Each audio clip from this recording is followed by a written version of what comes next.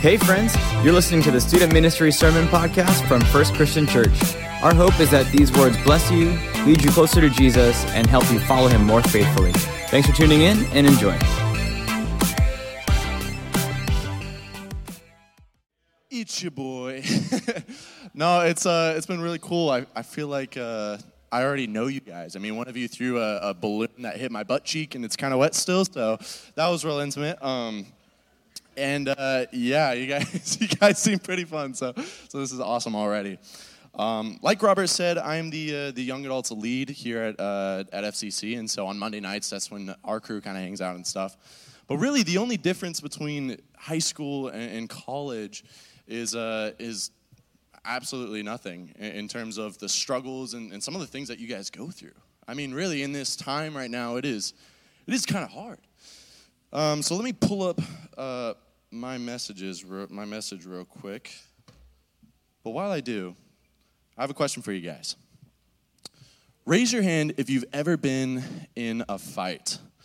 You can be honest, all right? Church kids have a reputation, but they can either be like really way over here or like way over here.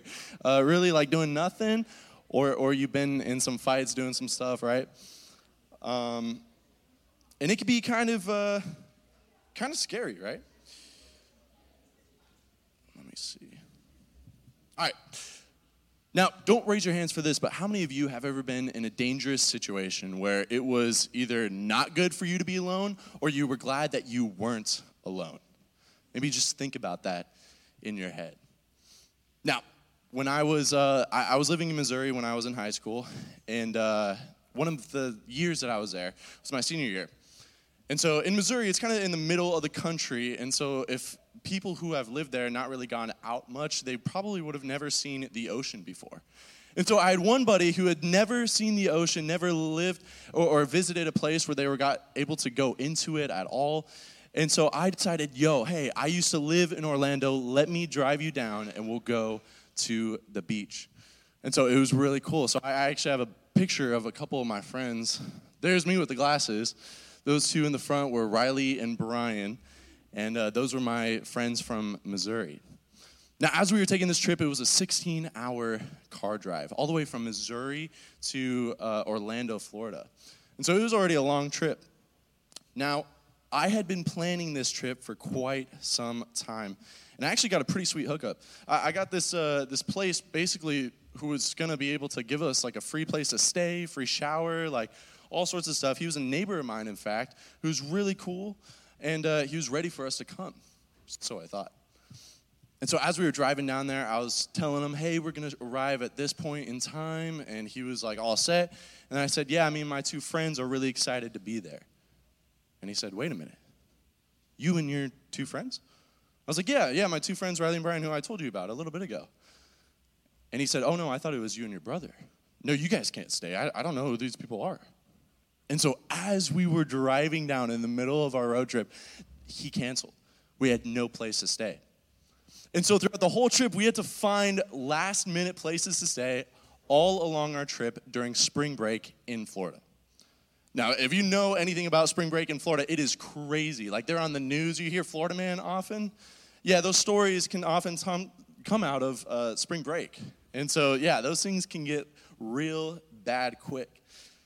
Now, one of the places that we were trying to find a place to stay at was in Miami. And I lived in Orlando, so I didn't know Miami too well. But my friend Riley said, hey, I found this place on Airbnb. It's really cheap, and we can go and stay there. And I was like, sweet, let's go do it. So as we're driving into Miami, if you don't know anything about Miami, it's kind of like LA. Okay, it's really busy, a lot of traffic, and there's a lot of bad places around it. And so as we were driving into town, you get to see these like bars on windows, and you see a lot of trash and things that, kind of are telling you, hey, this is not a safe place to be. And so we pull up to this house, and as we're driving by, we slow down just enough to see, hey, is this the address that's on our phone? Sure enough, it is. Well, we stop. And then these big old two guys come out, and they say, hey, what's going on? And we roll down our window, and we're like, is this the Airbnb? And they're like, yeah, it is, but we're using it. And I was like, okay, all right, you guys have a good one. See you later. And so we drove away, and we're like, is this the right address? Is this the right place? And we circle back. We realize, yes, it is. So we go back. We just want to talk and say, hey, look, what's going on, right? At least give us our money back. So we go back, and they come back out. They see us pull in, and they come out, and they're like, oh, hey, you're actually out back. We're like, out back? They're like, yeah, we'll take you. Okay. so me and my two friends, we walk back to their backyard, okay, and there's this room. They say, hey, you're going to stay in this place. This is going to be your little room and stuff. Well, it wasn't a room. It was a shed. The only difference between the room and the shed was that there was a mattress on the floor. And so he opens the door to this like shed-looking thing, and we walk inside, and you can smell all sorts of stuff. I don't even know what was in there. And we're just thinking to ourselves, nope. And we say, thank you so much. We're actually going to leave. We're good. And so we leave. But man, as I think about this story, I think to myself, thank God I wasn't alone. I could have said, hey, I'm going to leave, and then it could be like, all right, we'll take your wallet as you go out. I could have done nothing. But thank God I wasn't alone. If you will, turn to Mark chapter 14 if you got your Bibles or your Bible apps. We're going to be exploring some verses in there. Mark chapter 14, verse 17.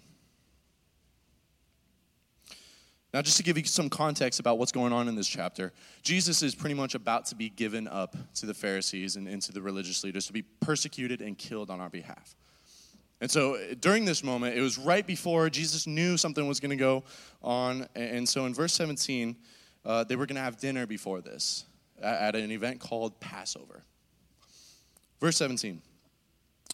When evening came, Jesus arrived with the 12.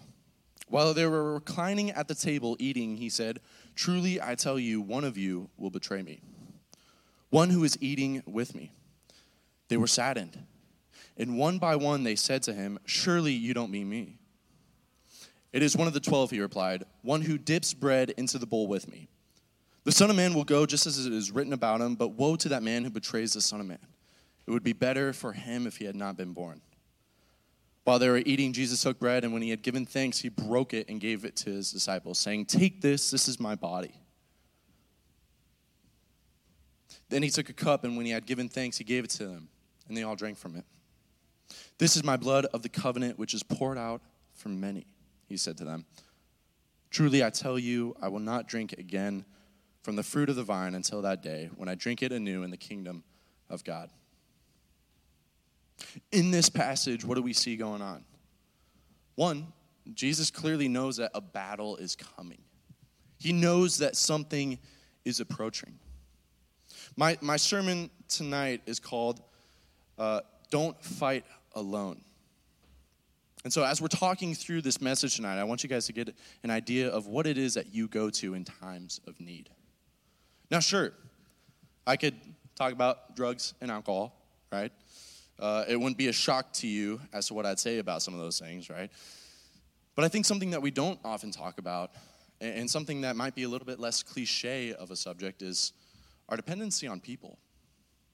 I think, yes, community is a good thing.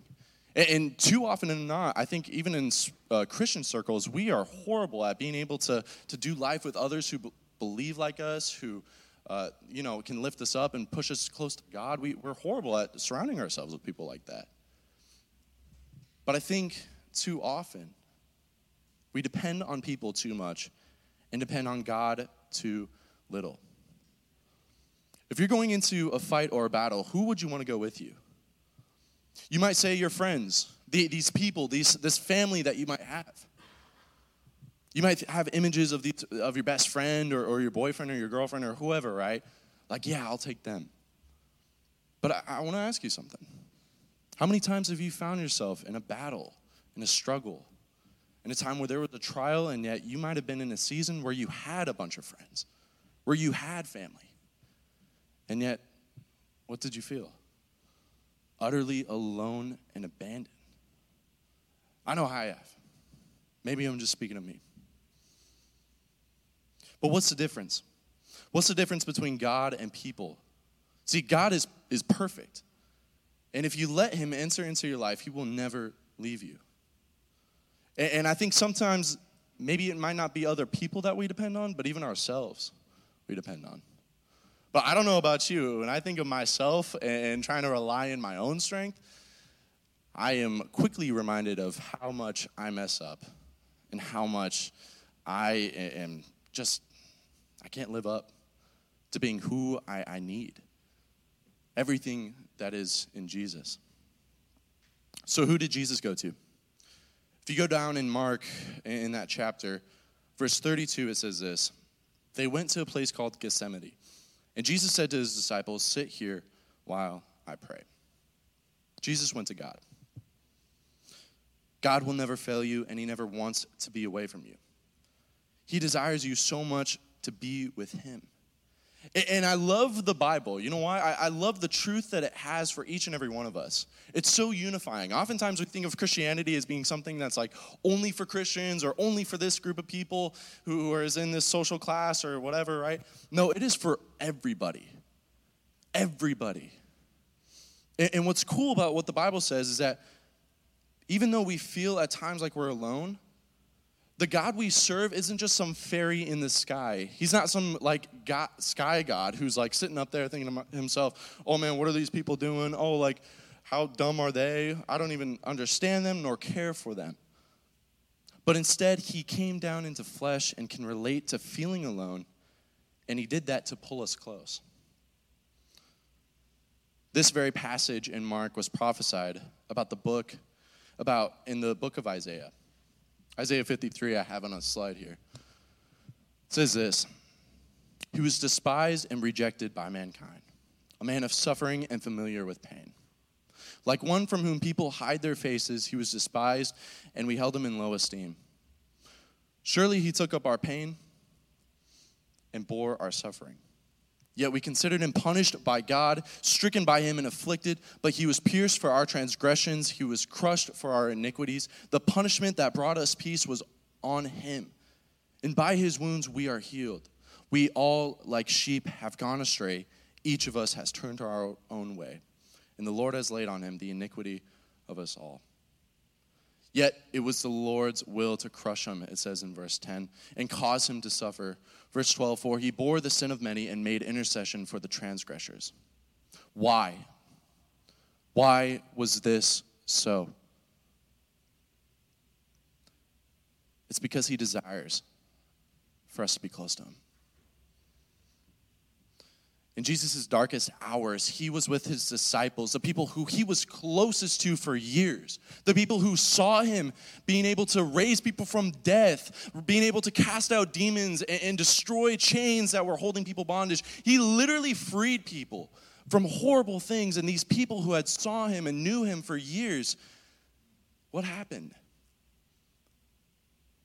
God was awaiting his arrest and for him to be betrayed by one of his friends. And what we can learn from this is that Jesus knows what it's like to be alone, to be let down by people. And he went as far as to give himself up so that we don't have to be alone. Mark 14, verse 46, if you want to scroll down. The men seized Jesus and arrested him. Then one of those standing near drew his sword and struck the servant of the high priest, cutting off his ear. That was Peter. Verse 48, am I leading a rebellion, said Jesus, that you have come out with swords and clubs to capture me? Every day I was with you teaching in the temple courts, and you did not arrest me, but the scriptures must be fulfilled. Verse 50, then everyone deserted him and fled. Who's everyone? Those very people who were closest to him. So yeah, you feel alone? You feel abandoned? God knows. He understands. He's not just some person who's distant or far, even though if it may even feel like he is at times. I want you to know that your feelings don't dictate truth. Meaning, despite what you feel, it doesn't mean that is the truth. God is close. Tonight, we've been talking a lot about fighting and going through battles. and who you'd want with you and who you wouldn't want with you, who are you going to depend on and what you can't. But if you've been tracking with me this far, if you've been listening and you understand what we've been saying up to this point, we have come to the conclusion that nothing or nobody we can fully depend on, nor anyone will ever be there for us like God can.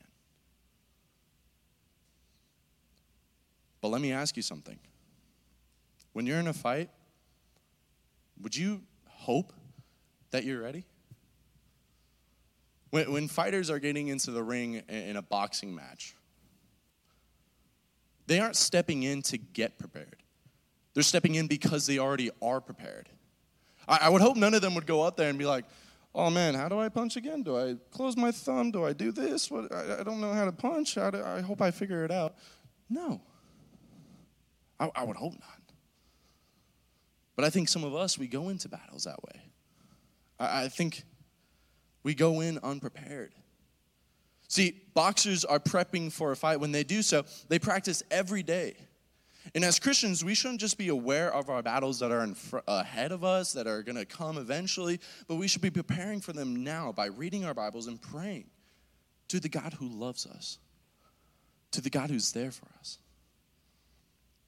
So when a fight comes your way, will you be prepared? I wish I could lie to you.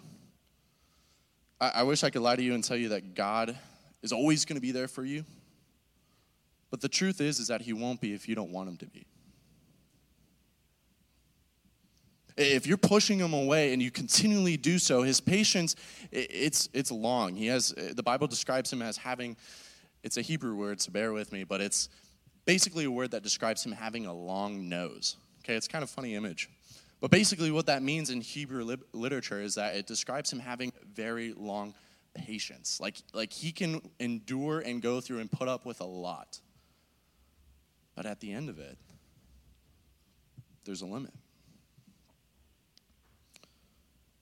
And I'm talking to you this way because you guys are in high school. It would be different if this was a junior high room, but I want to treat you like you guys are going to be adults, that some of you are adults. And so I hope you can take this and understand how important this is. See, for me, and I hope for you, I hope that God just isn't a crutch you use when you're going through times of trouble. And yes, he will be your refuge and your shelter in times of trouble. But is that all he is? To me, God makes life so abundantly rich. Like the biggest blessings that I've been able to have were because I had him in my life to begin with.